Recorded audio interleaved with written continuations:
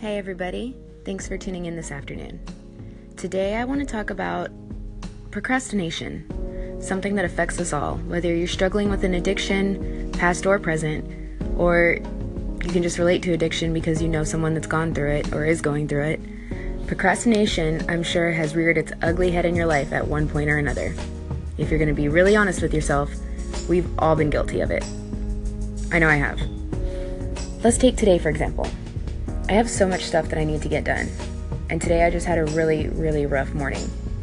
And of course, here we go. I'll use that as an excuse to not get off my ass and get my stuff done. But at the end of the day, who does that really hurt? Me.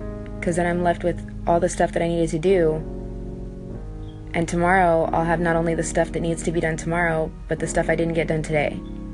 And eventually what happens is all that piles on top of you, and you become overwhelmed, sometimes even develop anxiety over it, and you just want to shut down and hide under the covers and do nothing. So it's like a vicious, never-ending cycle of getting nothing done.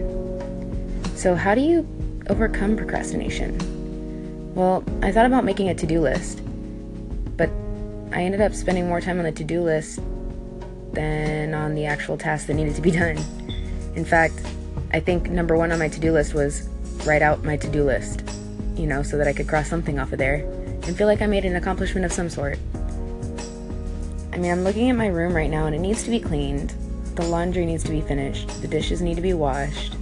The car needs to be cleaned. And I've got some calls I need to make. And I'm just not motivated to do any of it. And I can tell you why.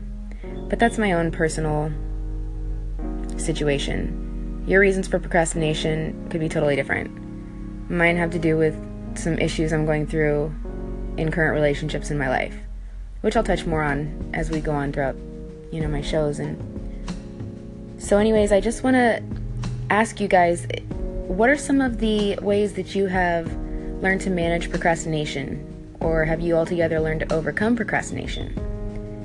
If you have a method that's worked for you, call in, give us some ideas. Because you never know, somebody could hear one of your ideas and it could be a total game changer for them, and it could make the difference between a success or a failure. I did get one thing accomplished this morning. I finished my finals and I passed all my classes. I really didn't think I was going to. I was going through a lot of hard times this semester, and I was failing up until 2 days ago in every class.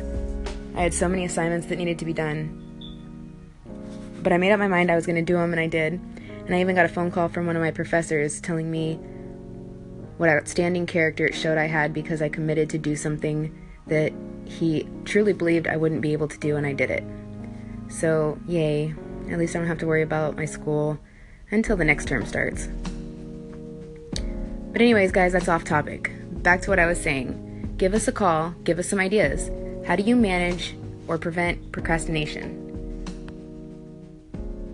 Call in now. Don't procrastinate on doing it. Bye. So I found this on I Am Radio Station. I want to give a quick shout out to them and thank them for this content. It goes right along with my subject of the day.